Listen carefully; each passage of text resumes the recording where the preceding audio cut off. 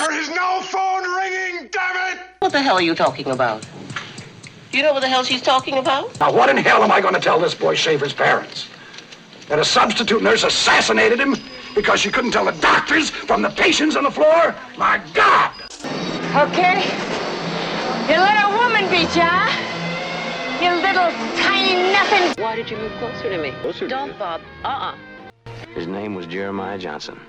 Norma Ray has been working since she was 16. Jeff Goldblum is the psycho freak who's everywhere the action is. That's outrageous! You try one more goddamn stunt and I'll light up the fucking sky! I'd rather die running than be left here alone. Okay, but remember, serpentine! Absolutely. What a guy.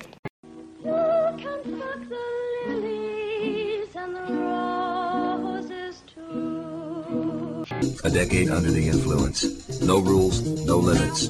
No wonder these filmmakers changed our world. I can work under these conditions. I know you can. I'm 52 years old, and I was today years old when I found out it's Helen of fucking Wheels. Helen Wheels instead of Hell on Wheels in that crappy song in the middle of a Paul McCartney record that has Band on the Run on it.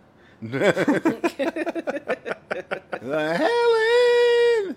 Hell on Wheels. Maybe it's Helen's Hell on Wheels or something. I don't know. The Oscar nominations are out. That's yeah. cool. The first indigenous woman nominated for an Oscar. And Really? the other 5 white ladies hope that they don't win. I stole a Saturday Night Live joke. Hey. Let me just go through this. We're doing 6 movies today. Let's just get right to it because we're in a silly mood. Yeah. Starting out with me, the D, Mind Snatchers, 1972. Which I wrote second. I was all excited to write about Laser Blast. That I did that first. Let's go. Mind Snatchers, 1972. Oh look, a Christopher Walken film from 1972, right after his work as the kid in the Anderson tapes. That's the Rob the Whole Apartment Complex movie. Remember that one? Oh yeah, I remember the Anderson tapes. Yeah. That's Connery, baby. I didn't even know this movie has been available. And oh fuck, look at the synopsis. A German scientist works on a way to chill overly aggressive soldiers by putting hardware in their brains that stimulate the pleasure centers. Hold my damn espresso. And so I snatched the Mind Snatchers off the video store shelf, knowing full well that this time there was no known way that this movie could let me down. Enter Mind Snatchers. MS, which means Mind Snatchers, is directed by Bernard Gerard. Too rhymey, blimey. He walked this earth from 1918 to 1997. He was 79 years old when he died. He directed a ton of late 50s television and movies with made-up sounding names like Green-Eyed Blonde, The Party Crashers, Adventures in Paradise, The Lone Wolf, Checkmate, Wagon Train, and my favorite, Ride Out for Revenge. Hey, I think there's a couple people in Ride Out for Revenge. He also directed A Twilight Zone and 2 movies that I will preview from the 70s that may or may not make the cut. Believe it or not, this 70s movie was based off a play by Dennis Reardon called The Happiness Cage. Film stars Walken as Private James Reese and Timothy Hutton's dad in the movie Taps, Colonel Kirby, Ronnie Cox. That's right, Ronnie baby. Cox is still alive and working at 85. He's got 144 acting credits. He's seriously in like a lot of your favorite shit, including the to-be-reviewed movie today, The Car. He's in Beverly Hills Cop, RoboCop, Total Recall, Cop Rock, Star Trek, True Detective, and heck, I just saw him in Being the Ricardos, which is awesome. Hey. There are a few more big and quite competent character actors in this, but let's move on. And badly from memory, Walken Private Reese is like not McMurphy and just slightly less annoying than Henry Winkler in that damned wrestling movie. He gets put someplace he didn't expect for fucking around and being more aggressive than the army enjoys.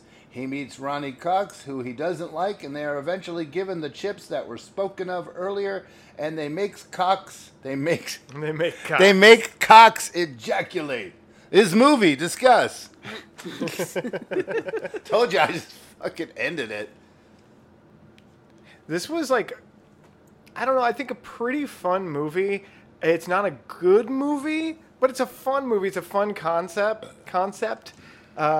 And what's his name? Ronnie Cox jerks off on the table wildly at one point. Does he jerk off, or is he just getting whatever they did to monkeys, that ejaculation, where they, ejaculate the monkeys? He wasn't actually beating off, but he was doing the motion for beating off. On the bus, I watched the trailer for this, and at the end of it, they're like PG, and I was like, PG?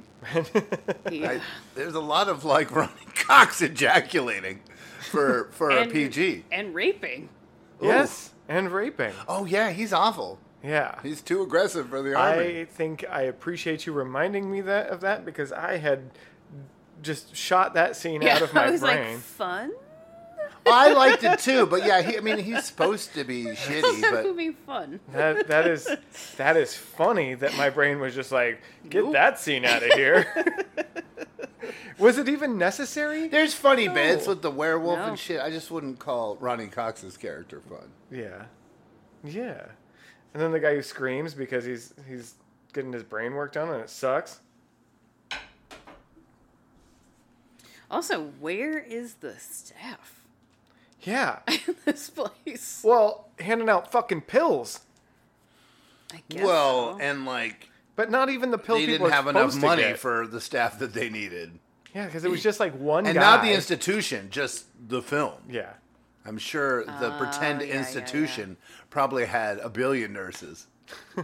Maybe even in the play. I don't know. Yeah. Although a lot of 70s plays are just 4 people walking around. Right. But doesn't it say that it's based on a true story? A little bit. maybe. There was something, and there's a lot of movies that are There's like this. And this is an there's earlier definitely a lot of programs like that where they did very bizarre tests on people. MK Ultra. There's a ton of shit. Like during that exact time period. And a lot of those people were Nazi scientists that were drafted. Well, and we get into our armed German. forces. Yeah, he is German. Yeah. We know where he came from. Yeah. Fucking dickhole. Do you have the audio from that scene? Could you play that? From what scene? Oh, no. It'll be too quiet. If you talk, I can. Because I really enjoy it. It's one of the. But say other things. If you watch a movie with us at any point in your life, I thought about that, like a segment of what we rewound. Shit we rewound a bunch of times. You're watching it, and the guy chucks the other guy into a street sign or whatever, and we're like, my God. Oh, rewind it. How many times did we rewind that one scene? Oh God, what was it was the one with the 2 cops and they chucked the guy into the fucking air. Oh my God, it was so fucking even, funny. Robert Duvall when he couldn't fight. I'm not gonna find this. I had a guy who went to slide across the hood and just fell. God, yes. Oh, that was Silver Pants with the terrible slide right into the ground. You would like a section on that? I would like a section on that because I think that's a fun thing that happens and an experience that I hope people. So often it's visuals though, and not audio. Yeah, no, it's true. It's true. All of this is like Electric Dreams, or there's that monkey guy. Didn't you make it into an Instagram video? Yeah, but I'd have to find it. Well, that's okay. We can come back. Maybe just try to get it queued up for the next one, and we'll. You're probably asking yourself, if a werewolf bit me, would my wife be properly taken care of? Bye. Yeah, he's like Christopher Walkening all over this movie. A lot, and that is fun, so I understand that you're not going to get a lot of early Walken, and this is one of them. And I think I would recommend the movie at least for that and the character actors that are in it. But it's like that Bat movie that we talk about all the time, where you have a good premise and they just kind of take a bit of a poop. Yeah. Yeah, I did like, but less of a poop than that Bat movie. Yeah, I liked that they had at least a conversation about the ethics of this, and then talked about how shitty the army was, and all that stuff was fine and good. Yeah. So, any other memories? I mean, there's not a lot that sticks out. And there's some that has just been removed from my brain for reasons that we already mentioned. Yeah. But I mean, it starts off with there should be a couple warnings on this film, right? Because there's a sexual assault rape scene, and then there is a domestic assault scene in the beginning, which is why he gets sent off to the fucking Mind Snatchers asylum. So behave.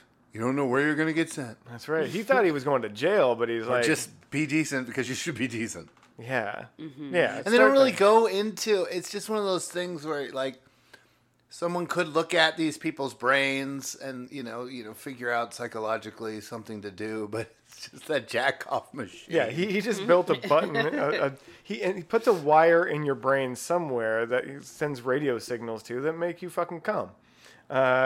Which is going to help you fighting the enemy how? I mean, literally, we have to fix our problems any other way but dismantling patriarchy. Can't do that, so we got to figure something else out. What else could we do? Yeah. What if we just gave them a button that they just press and just nut it in their pants It is like over and over? Silly one button kind of thing. It is. There's no subtlety to it. Yeah, if you like the concept, Jacob's Ladder is for you. Yeah. I am ready to score this. I think I know right where I'm going to land. Do it. 6.5. I would say 7, but as a movie fan, 70s movie fan. Yeah. And like, wanting to, the whole thing we keep talking about, or if you're a fan of the genre and or a fan of these actors. Mm-hmm. And as a Walken movie, I think you could actually score this way higher just because you're going to see him in a different kind of role, but he's doing the thing he does with the role, and that's kind of fun.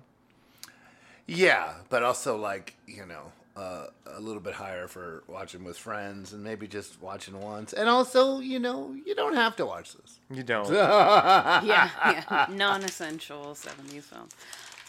I think I will give it a thumbs up, but just barely. Well, all right then. That's you. Hey. We're moving on to the car. This is our only early 70s movie, 72, and then we're like 77, 77, 78, 78, 79. So we're late 70s a lot, this bunch. That's right. Ashes, you're doing the car for us. Boy, howdy am I. So I want to start off with this scores in at IMDb at 6.1. We only paid $1 for it. Yeah. And it was on the employee shelf at Movie Madness. I feel like $1 was about right. Yes. Our director here is Elliot Silverstein, 1927 to motherfucking November 2023. Motherfucker just died. You would recognize his work from A Man Called Horse, Nightmare Honeymoon, and 4 episodes of Tales from the Crypt. Our writers for this are Dennis Shayrak, Michael Butler, Lane Slate, which I didn't look at their shit because I was like, these are all made up names. It's probably one person. You did not need 3 fucking writers for the car. I'm so sad that's when you have your nightmare. A honeymoon nightmare? That I know, sucks. that's a terrible time for it. Honeymoon's supposed to be fun. All right, this stars James Brolin, born 1940. You would recognize him from Westworld, Capricorn 1, also Pee-wee's Big Adventure, but also Josh Brolin's dad. Yeah, his son, who played Harvey Milk in Milk. Right. That's right. Kathleen Lloyd's also in this. She was born in 1948. You would recognize her from Skateboard, the movie. Oh, that just got put out on Blu-ray. Sorority Kill and Takedown. Plus, she is in a shit ton of TV. Just a metric shit ton. It's really impressive. John Marley is also in this. 1907 to 1984. You would recognize him from The Godfather, Love Story, and Hooper. He had 176 acting credits. All right, let's get into this. Who the hell was he in the car?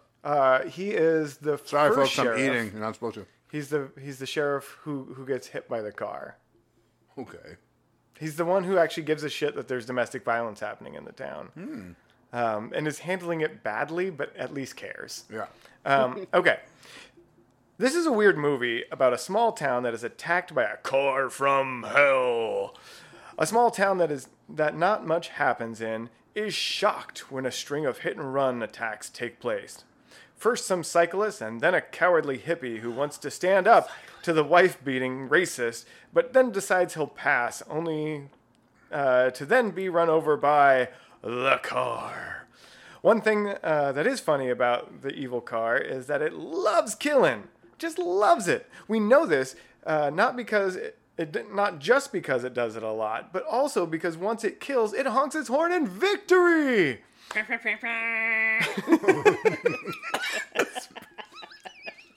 It's pretty good. Proudly telling all who can hear that it's killed again. The cops go to work trying to stop the car, but the car just starts mowing them down as well. We do learn, though, that when it tries to kill the marching band kids, that it's unable to enter the hallowed ground of the graveyard, strongly alluding to the true evil nature of the car. The other thing that we learn is that the car hates to be made fun of and holds a grudge. Finally, the town cops, which there appears to be more cops in this town than there are townspeople, come up with a plan to kill the car and do it by turning the wife-beating racist, Hick, into a hero who brings the dynamite to blow up the car back to hell. Yay! I figured it out, how to enjoy this movie. Just have you talk about it. Because the way you talk about it, I was like, yeah, this is awesome. The hell and demons and the hitchhiker guy. I forgot about the hitchhiker guy. Yeah. And that scene where he tried to save, the guy's wife from the guy. Tried to save is an exaggeration of the effort that he put in there. No, not in the beginning. He showed up and then kind of wandered off, right? He's like, hey, don't do that. And he's like, I'll come kick your ass. He's like, I'd rather you not, actually. Why don't you just, I'm going to play my horn. He's like, don't play it too loud or I'll kick your ass. He's like, okay, I'll just put it away. But yeah, like the idea of it and you talking about it, I think were better than this film. I wrote way too much other facts about this that I can share. So things of note, the car cost $84,000 to build, which I assume includes all 4 versions of the car. 3 were used as stunt vehicles for this movie, and then the 4th is for all the close-up shots. And like everything I read on it was like, and that 4th car is in a private collection today. Like, who gives a shit? The private collector. According to the director, Elliot Silverstein, the distinctive sound the horn of the car makes spells out the letter X in Morse code, which I thought was interesting. The NBC let me start over. NBC edited for TV version of this film includes additional scenes to pad out the movie due to the need for commercial breaks. The aforementioned additional scenes were during the cemetery standoff between the school band and the car. The part where Lorraine is insulting and taunting the car is longer, and there is a short dialogue between her and her friend Margie, planning on how one of them will run out and escape to call for help. It was heavily edited for violent content, though, and in particular the scene where the car goes into a barrel roll over the 2 oncoming police cars was totally removed, leaving the first-time viewers in a major continuity problem. Other parts removed include the quick scene where the hitchhiker is shown being thrown through the air after being hit by the car, and later on the car blasting through the front window of the house is slightly altered. Okay. Are you just reading IMDb? No. Yes. I did more digging than just IMDb. Thank you very much. Oh my God, Snooty McBooty. Knight you Rider, love this movie. Knight Rider also took some of the scenes and effects and sounds from this movie and used it in 3 different episodes. And this movie starts off with a quote from the Satanic Bible, and the late Church of Satan leader, Anton LaVey, is acknowledged as an uncredited technical advisor from the film.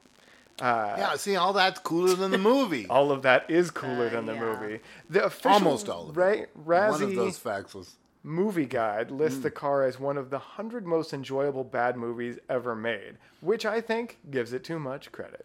Yeah. Is it maybe 100 on that list? Yeah, sorry. Still too much credit. Not to jump the shark, but I like Laser Blast more than I like the car. Me too. Now, what you were saying is interesting because I watched a lot of these as a kid on TV. Mm-hmm. And the Halloween version that cut out, the boobs and the stabby, and added shit was amazing, which is why I have the laser disc that has those added scenes. And the Warriors, I remember all these added scenes. And I might have seen this. It's also funny, like seeing this stuff as a kid. That's such fantasy, and the police officers or whatever, everybody, they take it, the town or whatever, they take it seriously. And, they're dealing with this thing, and it's just, it's a fantasy. But I thought that when I became an adult, that shit like that would happen. And nothing so as exciting as a demonic car has yet to show up. Do you remember the one cop who immediately turns to drinking, who was like a terrible alcoholic, and then like his neighbor kid dies? He's a cyclist, and immediately is like just chugging booze. No. And he's the reason why. I don't really remember a lot of this except like the ending. And I was impressed that they came up the way that they came. Oh God, now I'm remembering. The shitty guy that the hippie's trying to defend is shitty to his wife. He's the dynamite guy. He's the dynamite guy. Yes. Yeah. Their crazy plan to kill the car, and that. Sorry, folks. It works. I mean, does it work? Do they leave room for a sequel? There is a sequel to this. Oh, stop. Yeah, it's like... But it's like in the 80s. Say it to the 80s. Say it to the 80s. 20 years after. Okay, good. It's like 2006 or something. Well, no, that's what I'm saying. Meaning we don't have to review it. We do not. Is what I'm saying. Oh, yeah, correct. And one of the guys who's in this plays a part in that, but not the part that he played before. I'm like, finally, I can play the part I wanted to play. Also, there's some confusing choices made. So yeah, in the car. I know it's almost who would think, but what's his dick? James Brolin's last name is Parent, and like there's all these moments through the movie where there's people need to find their parents. And it just gets really confusing, obviously, for silly, stupid reasons. And it's just like, why would you make that a thing? He's Parent. Do you remember more than I do about the parade? Because I'm remembering that maybe there's something of note in that. What was the parade for? And the car knows it and wants to kill a lot of kids, right? Yeah, so a couple things about the parade. The drunk they decide to cancel the parade thing. It's not actually a parade. They're just... It's the band doing their practice run or whatever. Oh. But it's a bunch of kids on the road. Yeah. Lined up for slaughter.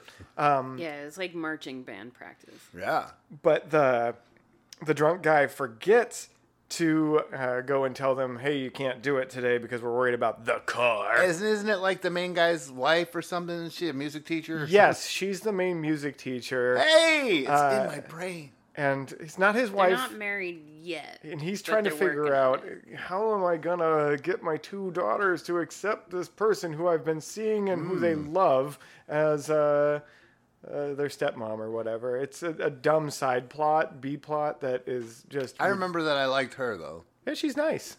And not a terrible actor. She does a pretty good job with this. Mm-hmm. There are some terrible actors in this. What? Yeah, the drunk cop being one.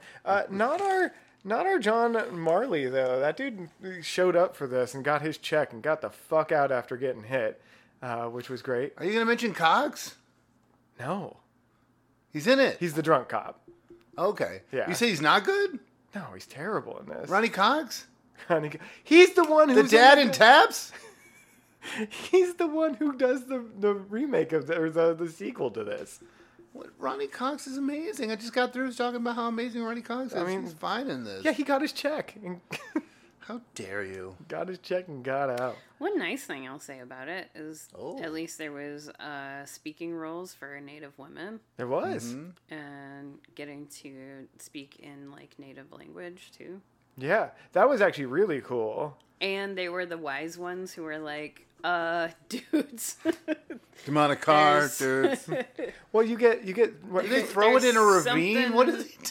There's something a lot more going on with this car than well, I liked it too. That like she's like, hey, I saw there was no driver in that car, and this like I don't know, it's like some old demon shit. I'm out of here, and like I'm leaving town. We're gone, and then she lives and doesn't have to deal with it at all. She's like, fuck this. Which I liked. But yeah, there's 3 Native actors in this film. But what? I don't think I had credits for any of them. You want to rate it? Are you ready? What do you want to do? Yeah, I think. What did I rate this one? I think I rated it either a 6 or a 5 on the IMDb. I think I rated it as a 6. I have no idea what I'm going to rate it. I'm not going to go 7. Yeah. 6.5. 6.6. 6.6 for the demonic car. Yes. Higher if you're talking about it. Victory thumbs way up. Thumbs way down. Up. Did you thumbs up or thumbs down the Mind Snatchers? I don't think you did. I think you skipped thumbs it. up.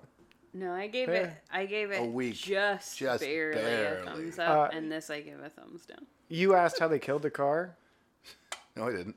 You did. Do you really don't remember? Yeah, they throw a bunch of dynamite into a hole or something, and it's they something. set dynamite up on the top of a ravine, and how'd they get the car to go? The guy climbs the rope to the top of the thing, and the car drives up there to get him. And they jumps out of the way at the last second. I'm closing my eyes to savor this description. Him and Ronnie Cox are standing, and he's like, wait for it. Let it get a little closer. And then they jump apart, and then the car goes flying off the fucking cliff and then lands on the thing, and then they blow it up. I think I remember defending Cox in this because you were talking about shitty acting, but maybe the character was just shitty like that. He was shitty, yes, but like it was. And I think I remember it, like trying to be that drunk all the time, and maybe it was a choice he made. I think he's a very good actor. Maybe he doesn't. I didn't say he wasn't. When I meet him, you're gonna ask him about his acting choices. Okay, this movie wasn't so serious, but we're moving on to something very serious. Hey, Julia, 1977. It's you because we're going alphabetical. The car and Julia. We're going alphabetical. And C. Well, no, just by year. Within the year, we go alphabetical. Oh, I see. You see? I see. I had not anticipated that. I know. Well, pause it. We're trying to like give you patter over the top. I wasn't. I recommended a professional pause. Well, I can still do that, but you're probably going to be there by the time we get there. It's fine because you took too long. All right. Julia is a 1977 film written by Lillian Hellman and Alvin Sargent and directed by Fred Zinnemann. Jane Fonda plays a Jewish playwright recruited to smuggle money into Nazi Germany to her lifelong best friend Julia, played by Vanessa Redgrave, who is hoping to rescue Jews with it. She makes the drop, but Julia is murdered. Okay, so... Jason Robards. There is like a lot of controversy to this film. Really? Yeah. So, one, the film originally claimed to be based on a true story. However, and that true story happening to Lillian Hellman. However, sources later revealed that Hellman had claimed another woman's story for her own and dramatized it for her book. I read all this. It's very interesting. This woman, not even her friend. It was like a friend of a friend of a friend of a friend.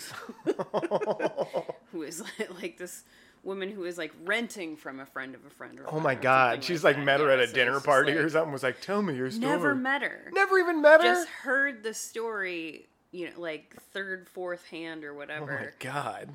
And then, wrote You guys want to hear a in true her story book. that happened to me? Allegedly. So, like, the director strongly disavowed her in the aftermath of the scandal. Lawsuits followed, but never resolved due to her death. Oh. Spicy. But yeah, the director killer. The woman who it actually happened to ended up coming forward and was like, "No, this is my story," and she sued her. And And then also, so Vanessa Redgrave used her Oscar speech for Julia to pledge to fight anti-Semitism and fascism, and just about in the same breath took a jab at Zionists for bullying her activism against their genocide of the Palestinians. We watched it. It was awesome. It wasn't the Oscars, though. It wasn't? No. Oh, everything I read said it was her Oscar speech. Golden Globes or something, I thought. Oh. Who knows? And got booed. Well, they were... Which bothered you, or you were more shocked by it than I was. I just don't hear folks get booed very often in those moments. She's awesome, though. They called her Vanessa the Red. The Red. Yeah. Well, can you help her down? Also, it was Meryl Streep's first film. Yay! And she was very nearly cast for the part of Julia, except for she wasn't known enough and had never done film before. And then final fun facts, the woman who is sitting pensively in the boat in the beginning and the end scene is actually Lillian Hellman. Oh, huh. This goes. Did they sink that boat? Is that what happened? Is that what happened? I know how to resolve these. Get in that boat. Vanessa the Red is awesome. Jane Fonda is awesome. I love this movie. Yeah, it's really an interesting film. I knew nothing about it going in, and it was a fun watch. It was an interesting watch, and it was a perspective on a lot of this that I had never seen before. The rich person's perspective on dealing with the Holocaust. Finally! I don't think she's super rich. She's some money. Mega rich. Yeah. No. Julia? I don't think she was mega rich. They she have had some money. Huge castles and shit. Yeah, Julia is like old money rich. Okay, I'm thinking about money that she made from her play. I don't think that's not she Julia. made a lot. Yeah, that's not Julia. That's Lillian. Oh, okay. Mm-hmm. Julia's Vanessa. So Lily... But she used her privilege. I mean... I'm not saying she didn't. Yeah, and she's super anti-fascist. The most anti-fascist... She's also made up. Well, I mean, sorry, movies are made up. It's a great story. It is a great story, and I liked it. It's showing you, positive aspects, even though she pays for it with her life, but she stepped up in the right way. It's an amazing movie. I was really sad that the kid didn't make it, though. I really wanted her to have find the kid in the end, and it was this sort of funny, sad anecdote. Sally Goat? Sad anecdote at the end. Sadecdote.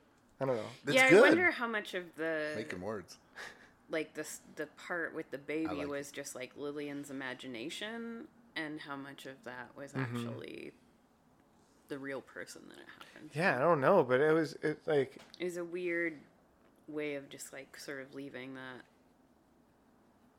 Yeah, just weirdly hanging, just oh, we're gonna give you this baby, and then the baby's like, nah, I'm never showing. I didn't get cast. Sorry, it didn't work out. It would have been a really good way to circle that story up, though, where she raises her friend's child or whatever. So if you're making up the stuff, just keep going. You're almost there. And there's some weird interactions with her and the baker. Oh, but then she doesn't have a baby, so. Yeah, no, I get that. Just gotta explain that. I just meant from the movie's perspective, not from her. I understood why she made that. If she was making that up. But she did lead the director and everybody else to believe that it was a true story. So. Yeah, well, I mean, they didn't find out that it wasn't until after the movie had come out, and then people were like, "Hey, wait a minute." It is a compelling story of a society person who'd rather not be involved in shit. All of a sudden, finding themselves in that moment and making the right choice and being yeah, I'll smuggle your $50,000 or pounds or whatever it was in the. All that stuff was done well. When we watched it, the two of you were very upset at Lillian being be better at this. I mean, I think it successfully shows she wants to do the right thing. She's not good at it. She'd rather be writing plays. But she loves her friend very much. She wants to help her friend. Right. Maximilian Schell is in this from Man in the Glass Booth. So there's cool people that wanted to make this film and have it be put on the screen, and I'm proud of that. Jason Robards, you didn't even mention. He's kind of his character's silly. He's not that. He's competent, but. Yeah, but not mentioning him is fine. Sorry, Jason. Yeah, the men in the story just aren't especially. Yeah. I mean, they're kind of thrown in there, and I think that the story could have done without. Yeah. It's weird B-plot shit. I mean, I understand that maybe, for whatever you could reason, have them there, in but the they memoir, didn't need... like, they're in the story, but, like, for the film, you could have just left them out. Mm-hmm. But or I guess they were like, well, we can't just shorten have a their movie roles without men. Yeah. You could have them there and just shorten their roles. Because, I mean, what I like about the movie would have benefited from having more of what I liked about the movie, focusing on the two of their Lillian and Julia's relationship. Mm-hmm. Yeah, that's what I was saying. Like, I agree. That there's just, it kind of, it feels like a different movie is happening that's unnecessary, that's never really resolved, never goes anywhere. It's like, why? I mean, he pushes her to write, I guess. Kind of. Yeah, but He's we not don't really that... care about that because that's not what the story ends up ultimately being about. That's true. But it's that, like, she's doing this, and then she did make a choice to leave that world to help her friend. But any of us who have friends we care about would have probably done the same thing. So we don't really need it. Yeah. But I don't know. And that I'm fine with it. It just was too much of it, maybe. Yeah. When we wanted more scenes of what was going on with Julia, and we don't get, we saw her attack a room full of fascists, and she lost her leg, and... Mm-hmm. Yeah, it's weird that we seen get more of the development of that. And just in a movie I really liked, and I'm going to score pretty high. It's funny that it starts off with this bizarre relationship with her and her husband, boyfriend. I don't know what their designation is. Let's just say mentor and feel better. A long time mentor / lover, but who's like age inappropriate. She is so like emotionally like exhausted and like fed up with him in so many scenes, and just like carries all this, and it's useless. Yeah. And you just walk away feeling like nowhere. Yeah, like what, like, what the hell was that? About? Just these weird constipated scenes of her just raging.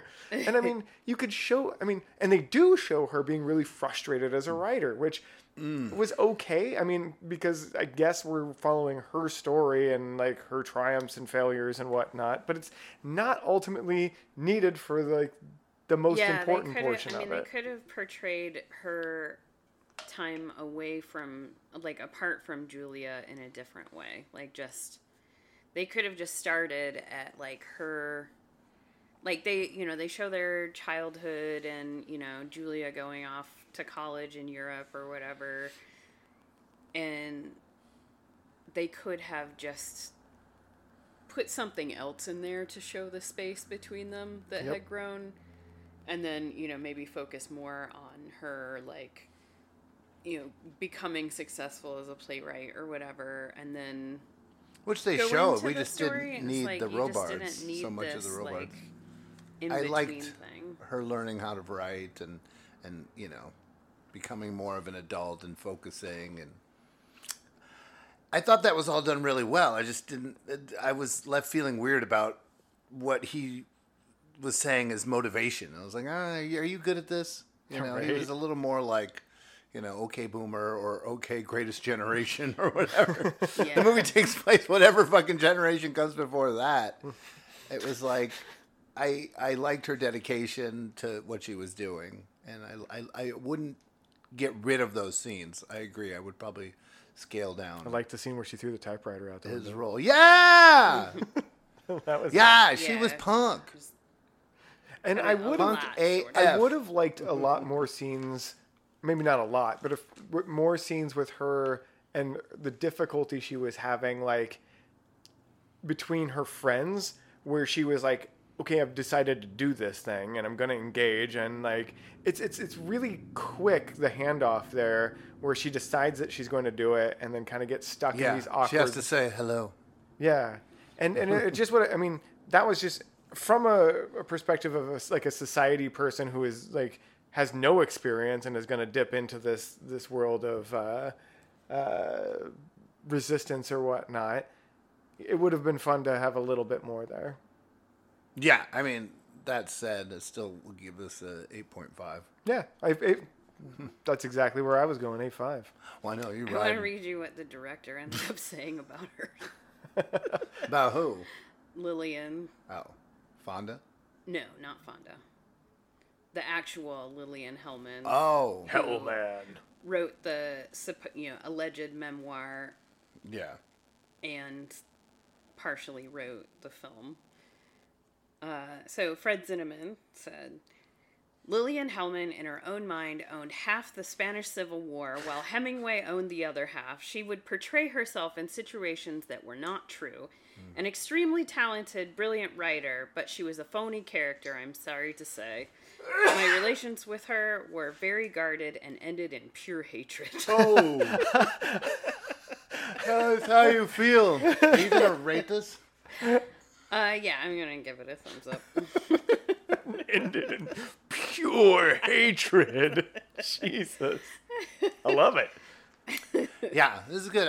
It was on the list for showcasing for years, and I was like, well, we're doing more reviews now, and I was like, let's just review this. No, I think that was the right decision. Yeah, I'm questioning it, but I'll live. So next up, we got you again with Lady of the House, Dyan Cannon. Fuck yeah. All right. 1978. Sally This was a Stanford, made-for-TV baby. movie that we watched. Yeah. I wrote this movie down as Sally Stanford.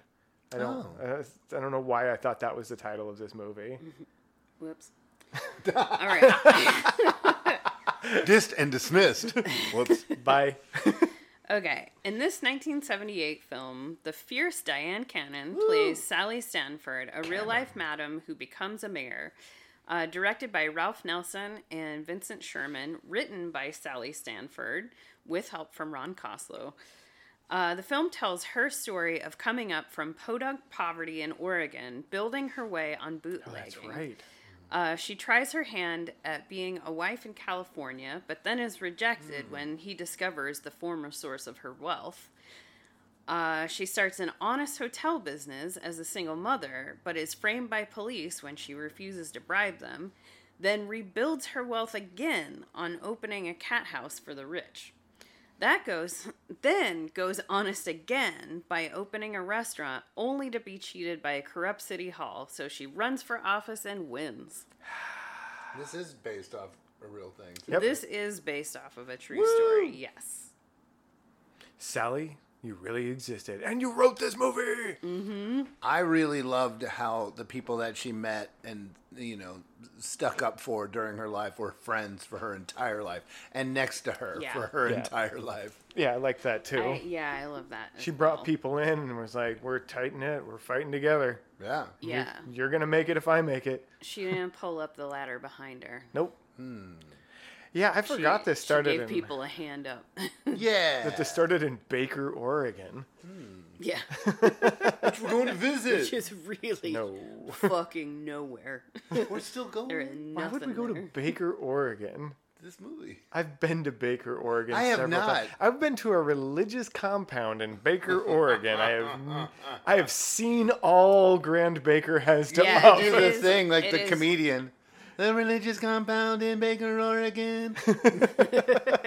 Yeah, it's meth labs as far as the eye can see. Yeah. And gas stations. The bootleggers just changed what they make. That's right. Although in this, she's not really bootlegging at that point in this. She's just a girlfriend who has to end up doing time because her shitty boyfriend who's like, come marry me. And by marry me, I mean fuck me so that we can have sex because you don't want to have sex before marriage. Because they were bootlegging in the beginning. She was bootlegging, and she was the one who was in charge of the operations and literally brewing up. Oh, they stuff do in not a tub say that at all. I got that. Yeah. They say it later when she moves to California. No, in the Baker, beginning. They show her. They do not. They literally show her cooking it. I'm going to pause this. We're going to watch the No, we don't need to watch it. That is fine. later in California. Your timeline No, in the beginning. No. Oh, my God. So the first time she gets in trouble. Chased? The first time she gets in trouble is because of a boyfriend who gets into trouble. And she refuses to rat on him. Yes. But when she gets out, she then has to have something to do. Don't correct me by agreeing with me. She learned, but she doesn't go to California to do that. She does that. still in the middle of fucking nowhere. No, she does that. It's not until she does that in San Luis Obispo. She goes off with her rich boyfriend to Sausalito. Oh my god. Yeah, Sausalito. Dyan Cannon, made for TV movie, fight! All you're doing is agreeing with me by telling me I'm wrong. And I don't understand it at all. Folks, you need to watch Lady of the House, 1978. Yeah. And report back. Fight about it in your own homes. Made for TV movie, loved it, but the makeup was silly. Yeah. It was like made for TV movie makeup. You know what's funny? They got an award for makeup. That's the only award that they got for the whole movie was best most innovative makeup. Oh my god! Which I was like, I would have handed out a lot of awards for this movie, and none of them would be makeup. All right, my award for this movie would have been least amount of sex workers in a movie about sex workers. Yeah, because we only really get one, and she's not a sex worker employed by Sally Stanford. And who is it? I mean, there is the scenes with all the. You mean the actors? There's good people in show this. her. I mean, so she gets framed. Yes. With the fabulous Miss Tyrell. Yeah, Susan Tyrell, baby. Yes. I would date her and hate every minute. But then she actually does open a cat house. No, I know, and all those and scenes are like silhouetted ladies girls. like walking around with like high-end dudes. You don't see like. I mean, you don't see sex scenes, I guess. You don't even see like flirting or like the classic sort of. Yeah, you do. I disagree. I disagree with you on every point in this film. And you weren't even assigned it, so you didn't spend that much time with it. Hey! Well, I guess that proves your point. Here come cats. I gave this movie an 8 on IMDb, but in reality, I would give it like a 7.6. Yeah, I think 7. Yeah, I gave 5. it a thumbs up. Yeah. I enjoyed it. I like... It's just weird. There's whatever there is, prejudice or whatever on made-for-TV movies, but we've been watching a lot of made-for-TV movies that really have broken that myth.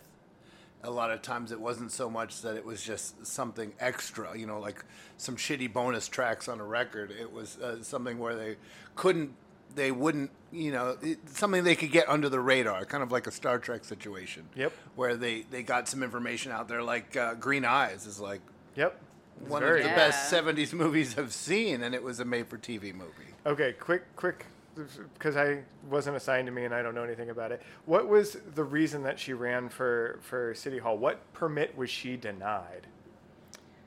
Oh, God, it was like building a deck or something like that. Correct.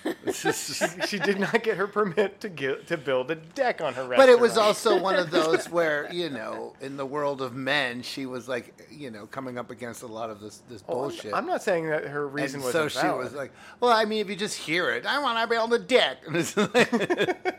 Well, and I'm telling you people, Dyan Cannon's cool. Yeah, this movie's cool. It's a very good movie. I liked it. So, are you ready to move on? I am. To the mighty Laser Blast. Laser Blast. I need a soundboard with some laser sounds on it. Wah, wah, wah. Snare drums all over it. I'm sorry, folks. I will begin. Oh, I thought you had your finger up. You're like, what? Wait. Moment. One question, please. No, my mic just got Woo! I wrote while we were talking about the car is that these people are just like absolutely elated about like getting to like work with dynamite and shit. So there is this thing about like wanting to blow shit up and explosions. People love it. Yeah. And there was literally no internet, so I mean. And like I said, when I was a kid, we would get like Starlog magazine, and we would have information about movies that we were too young to see, and I was like, how this movie was built up so much in my head is hilarious. You just see that gun and pictures of, this looks like it's going to be the best movie ever made. I can't wait till I'm 18 I can see Laser it.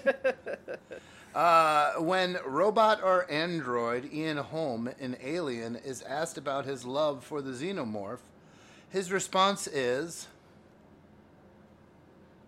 Oh, I'm not on my game. I'm sorry. His response is, I admire its purity. Oh. Good starting point for my feelings on this film. Not unlike the mighty Stunt Rock, 1978, Laser Blast gives us what was promised in the premise. Stunts and rock. Lasers and blast. Yeah, we do get those. Enjoy 85 full minutes of a kid with a cool laser rifle who is positively thrilled at blowing shit up. Oh, but it delivers so much more. Here's my pretty great synopsis from memory, mostly because it's easy. Billy Duncan, played with admirable purity by Kim Milford, is a stoner living in LA, in the LA area in the 70s, who doesn't appear to have a job or be in school. However, it could be summer break. We don't know.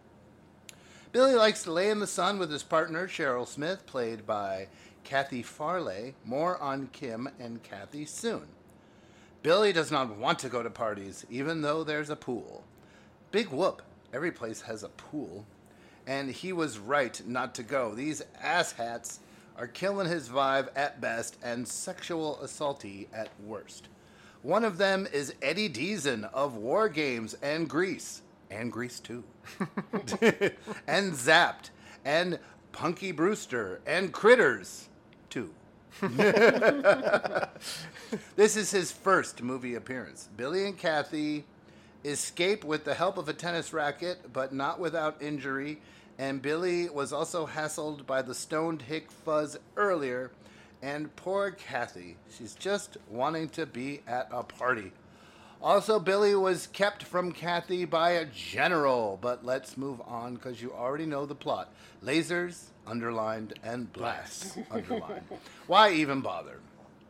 Billy is taking some space from it all out in the desert when he stumbles upon some, you guessed it, alien technology.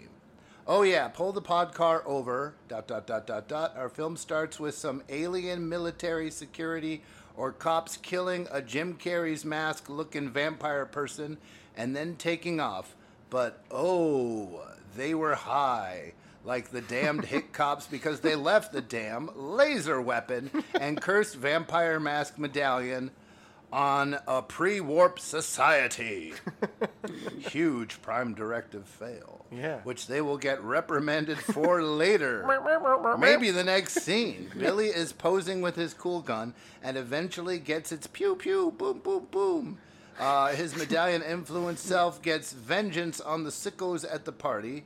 One of which is doing the Grease thing of supposedly being high school age, but looking in his 30s. I looked him up, and the only info on him is that he played Chuck in Laser Blast. That's it. Also, his friends, also friends, I guess. Billy might have found the gun before the party. No emails, please. Kathy and Billy are chilling, and Kathy says, "Whoa, your chest, dude." The medallion leaves an infection or burn or some toxic residue. I don't know. Something, and Kathy urges Billy to get the shit checked out. Enter Roddy McDowall. Yay! Who gave his nerd friends, a day at best. He plays Dr. Mellon. Roddy rules. He has 474 acting credits on IMDb. He played Cornelius in Planet of the Apes, Caesar in Planet of the Apes, and Galen in Planet of the Apes, the TV series. He lived from 1928 to 1998. He was gay. He was awesome in Fright Night, and we have much more of him to come. He treats Billy but is perplexed. And he takes a sample to the lab, and they figure out what we already know, that this shit is not from this earth. First rule of find a laser gun in the desert and become possessed by mask vamp medallion and blissfully blow up shit club. That is, you don't talk about find a laser gun in the desert and become possessed by mask vamp medallion and blissfully blow shit up club. So the doc has to go. What's the end game here? just blow shit up for as long as possible, or world domination? We're going to need more laser guns and medallions. Okay, so of course, there's a handsome, classy-looking figure-it-out guy. He works with local law to nip this in the bud. He's like the OG X-Files.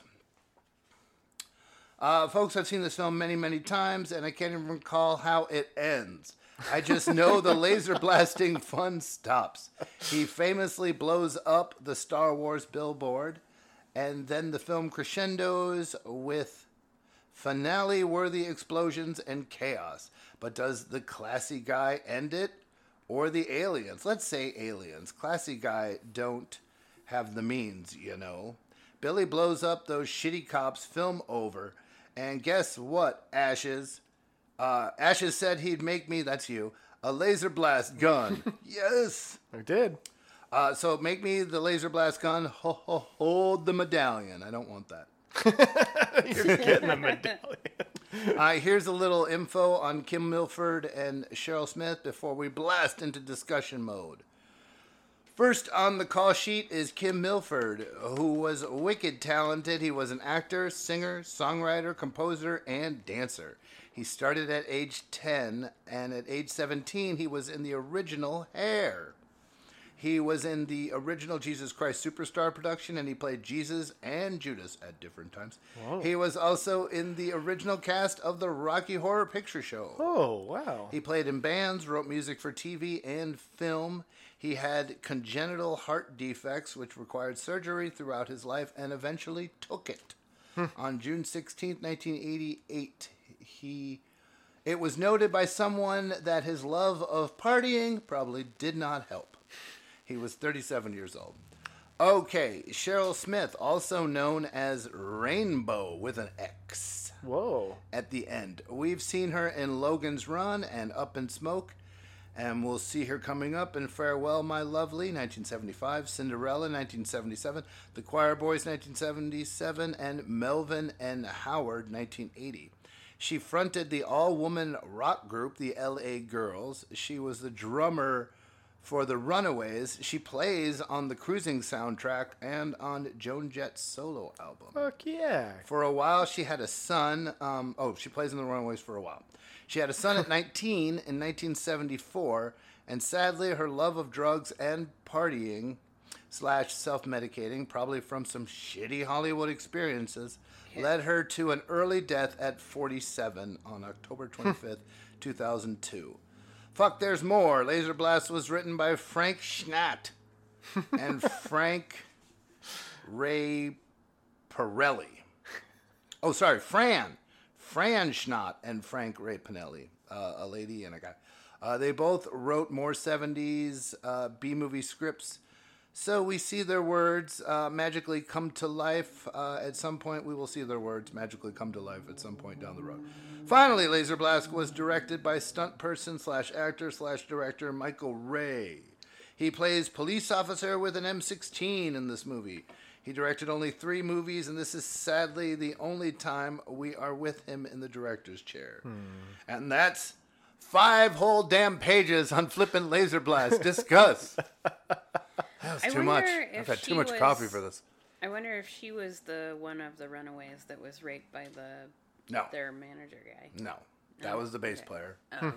I mean, might have been too, but this is like after. But yeah, that was the bass player. I had no idea she was so involved. That's really cool.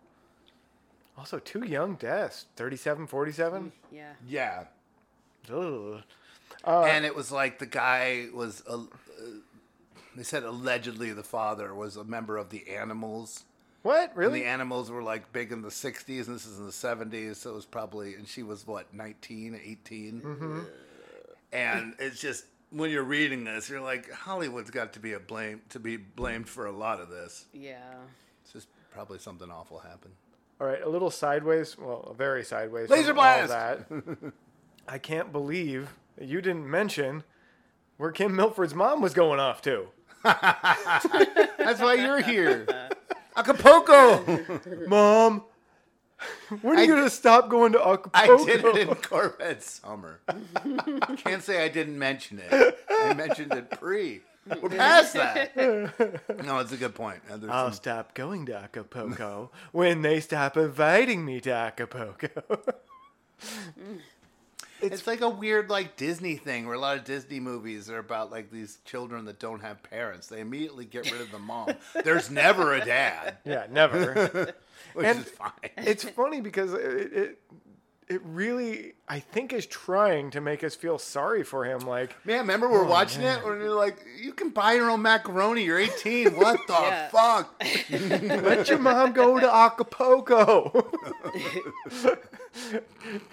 Your dad's obviously out of here, and your mom's getting cool invites to go to swinger parties or something. Like, let her enjoy her life. She's raised you till you're a man, and now you have a van. Just beat it. Go relax. Keep somewhere. going with that poem. He does like to relax. Does like to relax. The other thing he really likes to do is act as though he does not give a shit about what his girlfriend is saying until she asks for receipts. And she's like, are you even listening to me? He's like, here, let me perfectly repipe it to you. And then she always rewards him with kisses. What's going on? Oh, I see. There's a bike parade outside. You got distracted from the task at hand. Yeah, There's the world around us. This movie is silly. It's a lot of fun, and I don't think I would have come up with the choice to enjoy laser blasting so much, but he does, and it's so positively thrilled. Just like but there's underlining stuff here. Is yeah. is that alien influence? Is he, possessed? He definitely gets possessed. Yeah. And then there's that. But he takes it out on his enemies. The medallion, kind of. Not the doctor. The doctor is the alien's idea, I think. Makes metal grow inside of him. Yeah. So maybe. Also, do you remember what time he was going to go visit the pharmacy guy or the guy who was going to look at the metal? Oh, yeah, midnight. Midnight. I'll be there after midnight. Fuck you. What? I'm an old man. I'm going to be in bed. I'll be in bed You're 4 hours in the middle ago. of nowhere. It's not like you're doing a fucking late shift at a hospital. It's a fucking clinic in the middle of the fucking podunk desert. I would love a reboot. Yeah. Of Laser Blast where we can more deeply dive into these issues. Yeah. Because I understand why he blows up the people at the party, Chuck and the But he doesn't. guy. Well, he does blow them up. He tries. Well, he does. gives it a double effort. Yeah. Double effort. And the shitty hick cops. Yeah, I understand that. And the doctor, I think, is because a part of him at least enjoys. I mean, he was positively thrilled to find the laser gun. He's just sitting there playing with it before he puts the medallion on. Mm-hmm. But I think the alien influence is if this doctor, puts all this information out, they're going to take me away and you won't be able to have your laser fun time anymore. So we got to kill him. But there's some deeper sci-fi themes in this movie that are not really explored. You just keep blowing stuff up, roll credits. This gets a 2.8 on IMDb. It's higher than the Christmas special. I like this more than the Christmas special, but I love the Christmas special. It's apples and oranges. So to go back to how does this movie end? This is one of the more funny... does he die? I don't want him to die. If he doesn't die, don't ruin it for me. One of the funny things about this is most of the movie is nowhere. We're just in the fucking dirty hills of fucking Del Rey or something like that outside of LA, some shitty surfer town or whatnot. That close. We're going to all these shooting locations. But then all of a sudden we're on an obvious Hollywood fucking soundstage where they have all these mock-ups of buildings and he's blowing up goddamn post office boxes and coffee carts and somehow he found an abandoned urban ghetto. Yes, and yes. There's no windows in any buildings. There's no people anywhere. And then the fucking the handsome figure it out guy and his girlfriend roll up in a car and he runs at them. And then the aliens from the top of the building shoot him. Claymation turtle guys. Yeah. But and they weirdly they didn't They didn't vaporize him though. They They did vaporized the first guy, but they did the just exact got the opposite gun. of what they did in the with the first Yeah. guy. The first guy, they vaporized the guy and left the gun in the fucking Yeah. They were thing. like trainees or something. I loved watching were. this with y'all because the middle scene where they get yelled at for what they did in the intro scene was all alien language, and so and it was mimed and shit. So you watching this can fill in your own dialogue. Yeah, it's because he like shakes his finger at them. Why you fuck up like this? You know. You left the medallion and the gun? Jesus, you had one job. I mean, I don't even care if you killed the guy. Bring the gun and the medallion back. Yeah, prime directive. Also, apparently the laser does not affect these aliens because they get shot several times. And they're just like, who gives a shit?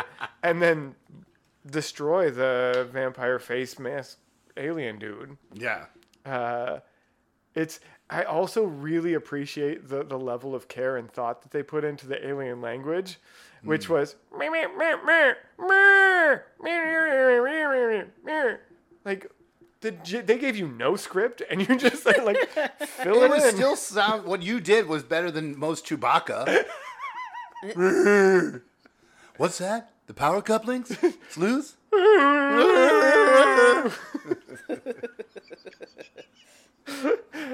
Oh my god. This is a fun movie. Watch it high.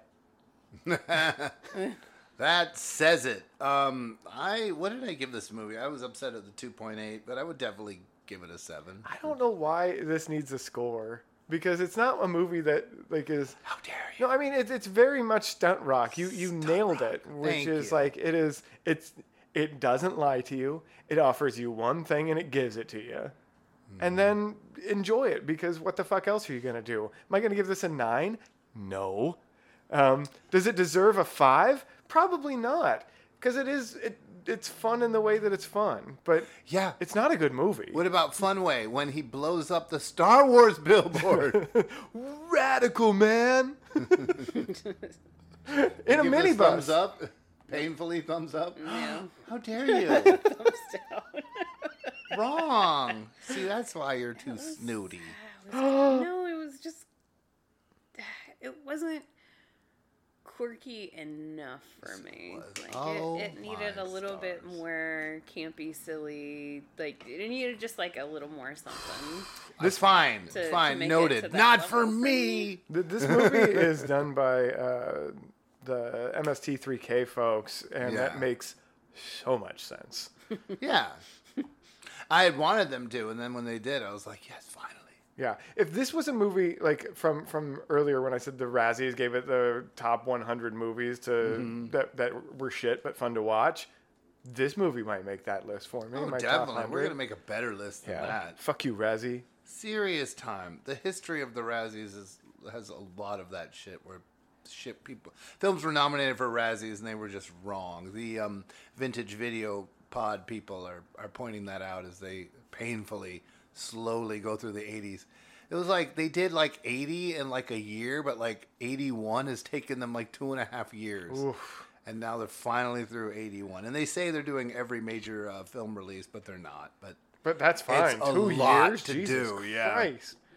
So that was like, a fun, silly movie. And now we're serious again with Best Boy, 1979. That's you. Yeah. IMDb scores this out at 7.8.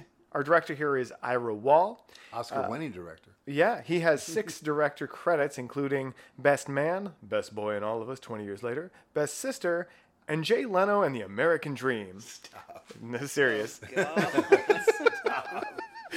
Oh, I thought this was really interesting. He had his first job in film working as an apprentice editor on Orson Welles' unfinished Don Quixote in Madrid, Spain. He then made a number of short films and worked on the television series Big Blue Marble, and worked with John Lennon on music videos, and then made Best Boy.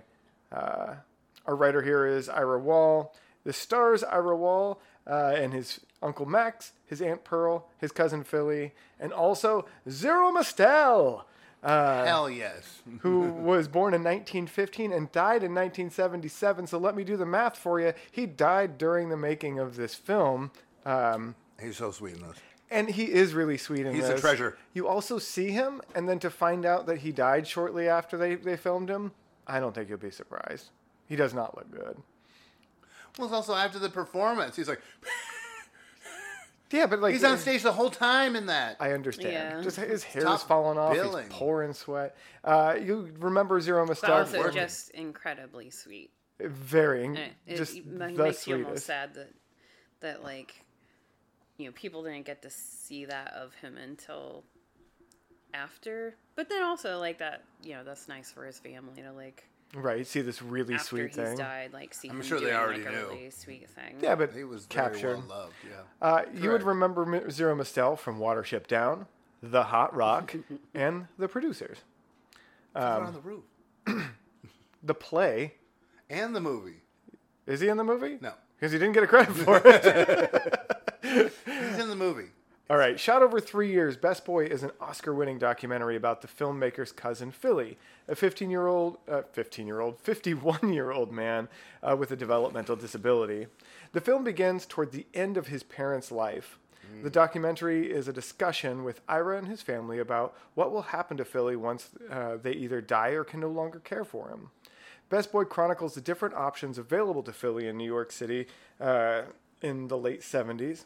His parents talk about how they placed him in an institution but pulled him out when they saw the inhumane treatment that he was receiving. Ira helps the family look at what other options are available and takes Philly out to see them, first going to a day/learning facility and then later moving to a group home. The film shows us Philly starting to build a life for himself outside of his parents and the difficulties that this causes for him, but also his parents. Philly does eventually move out of his home and starts building those friendships and community on his own. This happens just in time as well, as first his father, then his mother passes. Just some information on this. Best Boy won the Oscar for Best Documentary in 1980. It beat out several films, including The War at Home, which is a documentary that we have shown and I dearly love. The Oscar was presented by William Shatner and Persis Khambatta, which you would know from Star Trek The Motion Picture. Her vow of celibacy is on file. It is. You can check. At the end of Ira's 2 minutes acceptance speech, which is beautiful, a speech thanking his family, Shatner mocks Ira for taking too long by saying, "Gosh, I'm glad he didn't have any more family. Fuck you, Shatner." Discuss. I just ordered a double record set of Shatner Live in 1976 on silver vinyl. Silver vinyl, baby. They finally repressed it, and not to jump the shark, but I gave this movie a 10. Yeah, this is a really good movie. Yeah.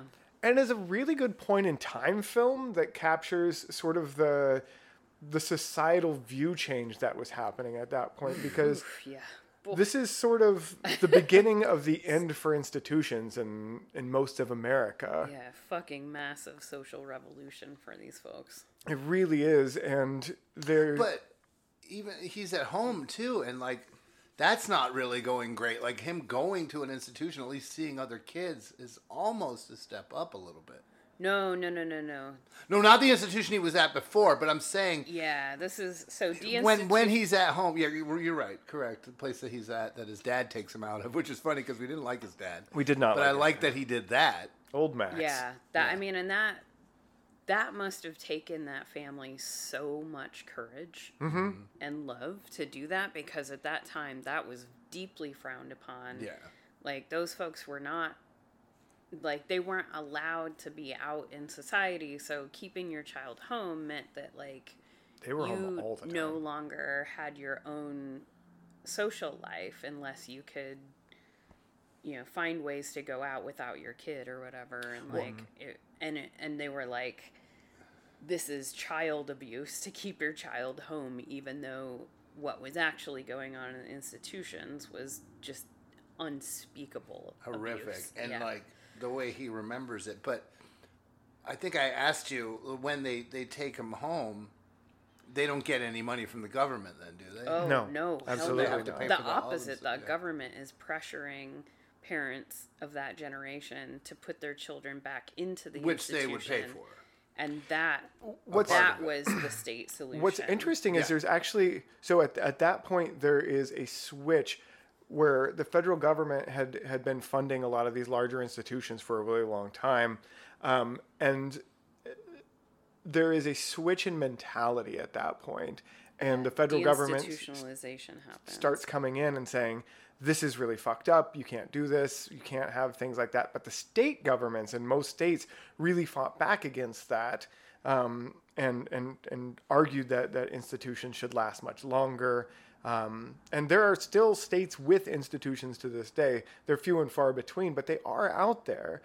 So that history and is... they are bad. Yeah. They're still terrible. Really fucking bad. In fact, what's interesting to me is, and this goes to our larger, like, how terrible our Congress and Senate and just way that we pass bills federally is, the laws that fund developmental disabilities to this day are built off of institutional funding. So they still fund institutions, but all the states get waivers so that they no longer have to offer those services in institutions. But you can't get people to agree to make a new law, so they have to make all these like rule amendments to make a terrible law into something that will work through Medicaid funding now. It's just it's preposterous that it's this fucking difficult, and that this history of torment and abuse is still lodged in law, and still reminded to people every year when they have to qualify for their waiver status or their level of care in whatever state that they're residing in. But this movie really does a fantastic job of capturing that social change, that understanding that folks with disabilities deserve better. That they deserve to be in community and in public eye. Absolutely. And see, at this, you also have things at this point where kids with disabilities don't have a right to go to school. Mm-hmm. And so, like, Philly, they mentioned, has never been to school. So we don't know what he's capable of. Yeah, because, like, he was never offered a chance to learn these things outside of the home. And while they obviously love him, they also don't. They're exhausted. Oh, what were they? They were doing that they thing don't know how to... that y'all pointed out where they're prompting answers or whatever, right? Yeah, they're leading him to answers. They always ask questions with the answer included in them, like, you know, hey, do you want to go see this place that you love? But I think, did you say it was filmed over 3 years? We watch him like grow and develop, and I feel like he has access to education. Exactly. He gets to go to school for the first time. He gets to go to community centers and go do activities that he genuinely does love and he identifies as. What was the although not all of his teachers were that great. There was like one that it was like, oh God, how do you have this job? You would never have this job today. Well, no, but I think it's really important to note at that time that most places like that don't receive federal funding or probably even state funding at that point. So a lot of these people are volunteers or members of like church groups or things like that, and this is their outreach. Right, like we've seen in other films, they're not trained professionals. They don't have any kind of evidence-based practice because they don't have any of that kind of education or funding even to come up with that education in most cases. So we get to see those systems change, right? We get to see them enter the public sphere as access points for people with disabilities to start learning social skills, activities of daily living, behavioral supports, things like that. And then we get to see Philly move into his own home, which is a group home that he shares with other people, but it's his. It's not connected to his folks at all. This might not be available to most people in New York. His parents obviously had some money. So, I mean, they might have been private paying all of this, which I think is an important analog to the other side of the Geraldo Rivera documentary, or not documentaries, but investigative reports he does on the New York institutions nearly at the same time. So I mean, it's the good counterpoint to that about what other things are possible, which Geraldo does too. He goes actually out to California and he looks at a lot of the programming out there. I wonder how much the influence this film had on helping people see that the need for that change and to change the way funding flows for that. To give it the Academy Award and then just in general treating documentaries better than they had been treated. Yeah. And then you had in Chicago, Siskel and Ebert, Chicago and beyond, their show was on cable at the time in other places, but like in the Chicago area, we religiously watched it. And then it grew to at the movies. But I'm saying in 1979, this was on, I think, both of their best. It was 10 best lists, and that's how it got on my radar. I was going to ask you that. Well, first of all, the director, it's real, and this is a real relative of his, and it's an interesting perspective. That difficult conversation he has with the dad, is that it? He has a couple really difficult. But the one where he talks about and then he advocates like so much. He says one of the most challenging lines that's what I've seen in a documentary to Pearl, the mom, right after Max dies, because she's like lamenting the death of her husband, which obvious normal grief, and she's talking about how even though he's kind of a butt. Yeah, well, I mean, I didn't like him. But, I get it. Yeah. But, she's going on about how her life's over. And Ira stops her and he's like, your life may be over, but Philly's is not. Why are you trapping him in this home? Why do you think that he has to take over being your caregiver now? Mm-hmm. And, man, that is a showstopper conversation for me because it's one that...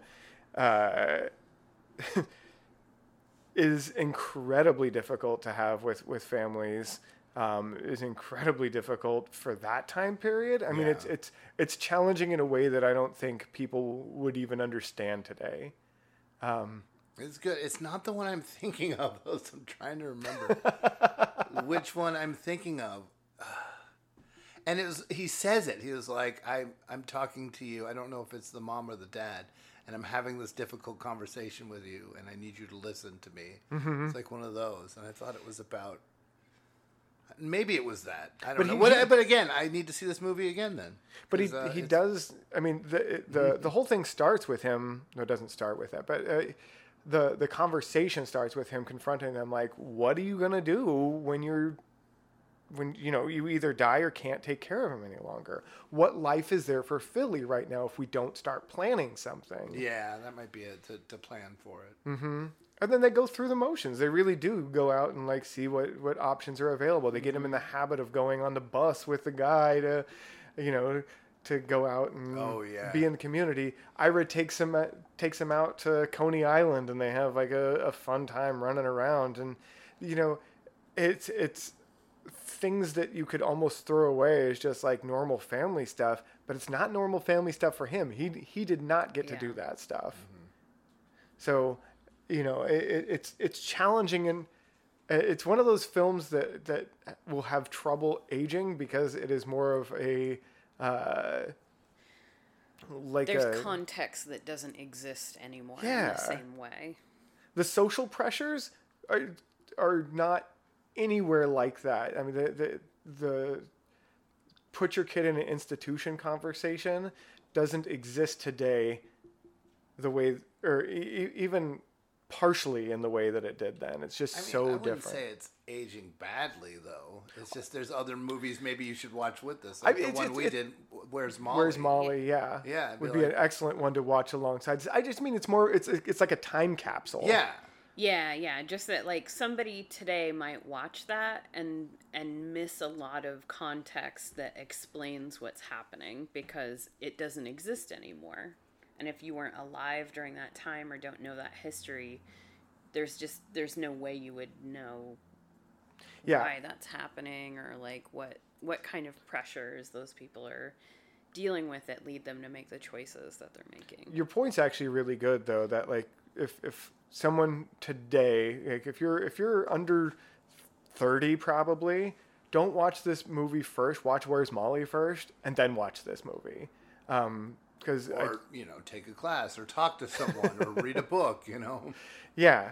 It's I think stuff that people should learn about their history. Absolutely. Because guess what? Your community had an institution. May still. Find out about it. Because that is torturing and murdering people with developmental disabilities. Yeah. On the regular. So. As policy. So, yeah. Look it up. See what's there. See what the people in your community have had to deal with. I think don't take our word for it. In sync. Don't start singing in sync. Oh man, we just watched what was that show called? It's like a heritage show of like looking up your ancestors or whatnot. Okay. And LeVar Burton was on it. Hell yeah. And they looked up Finding Your Roots on PBS. Hey. And so like it goes back through and looks up like all your ancestors and whatnot. And man. If you haven't watched that, check it out, because LeVar, man, he got dealt a difficult hand to deal with during that show. Let me tell you. And then also Wes Studi? God dang, I'm so bad with names. I think you got it, though. Is it Wes Studi? I don't know. He's a native actor. He's done a ton of parts. Okay. I mean, let's rate this. Okay. 10. I have no notes. Thumbs down. Thumbs and here's up. why. Thumbs up. Yeah, I think at some point we'll watch the sequel to this, right? I'd like to. I'd like to see what happened with Philly and see where they landed. I'm less interested in Best Sister, although I think the family dynamics would just be interesting to see. But I'm definitely interested in seeing. I liked this director. Landed. I liked how it was done. I liked, there were certain things, even though we weren't super pleased with the dad, that I liked because, it's a Jewish family. And I think because of, that history, they had empathy about things that I think a lot of families wouldn't have empathy that's a good point. About seeing, what was going on. That scene where he learns about what was happening. He's like, so I had to do this. There's still a lot of people that would look the other way. And did. I mean, that whole Geraldo Rivera documentary happens in New York, in that area, talks exactly about what he saw there. I mean, he goes on site and it's the middle of winter, and not the Geraldo, but Max going to see Philly, and here's these kids outside, no coats, nothing, and they're freezing.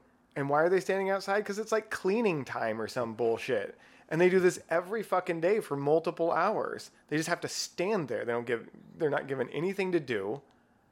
And this goes back to the whole matter of policy thing, right? How abuse is built into these things because it's efficient, or we don't have staff. I'm doing the best I can with the staff that I have. I've got 1 minute to feed these 59 people. So if some of these kids are gonna starve or choke. I can't monitor it. So I'm doing the best with the $10 they gave me to deal with this situation. Oh, it's rough, but recommend. Yeah, absolutely recommend. Also, watch the award thing because I think it's worth shitting on Shatner. Go to the comments and talk about what a piece of shit he is. Agreed, but I'm still excited for my record. Well, I mean, enjoy your record. I mean, it's fine. I'm angry. It's just such a shitty thing to do. Like, the Oscars is a weird place where weird rules around like winning the award of your lifetime are it seems like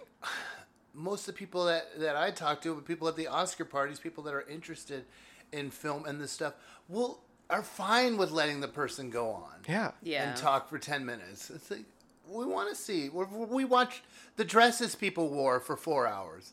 We're fine with serious time.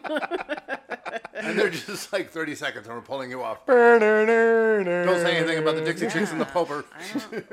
It's such a weird thing, and I don't know why they fucking do it. And if somebody's going to say something fucked up, I want to know. Yeah. And get it on the tape. I want to make sure I don't support that person's projects in the future. But then they give, like, if you're the best actress or best actor, they let you, like, prattle on for forever. Joaquin Phoenix, when he won for the Joker, just like, blah, blah, blah, blah, blah. And I was like, man, shut up. Like, you got nothing. But then, like, people won for real shit. Like, well, not real shit, but we're, like, going on about real things. And then, like, kicking the music. Like, hey, get off the fucking stage. You know, come on. Do better. Boo. Agreed. We finished. We did finish. You need to feed your cats. I do need to feed my cats. Run around the block or something. I can't be contained. I got to run around the block. What's the gal's name? Persis Kambata. Yeah. Did you know she was Miss Universe entry for India? Yes. I did not. What a crazy history And people have. she wanted to shave her head for Star Trek. Rad. She's and like, she was way better in conduct unbecoming than she was in Star all Trek. the wigs I'll get to wear. Oh, yeah. All right. Folks, thanks Thank you. for hanging out. Remember, you can get a hold of us on the socials, but please write us a review. Give us some stars, however many seem reasonable. And I'm going to finish this waffle. We'll talk to you a little bit later. Thanks, and goodbye. What the hell movie were you talking about?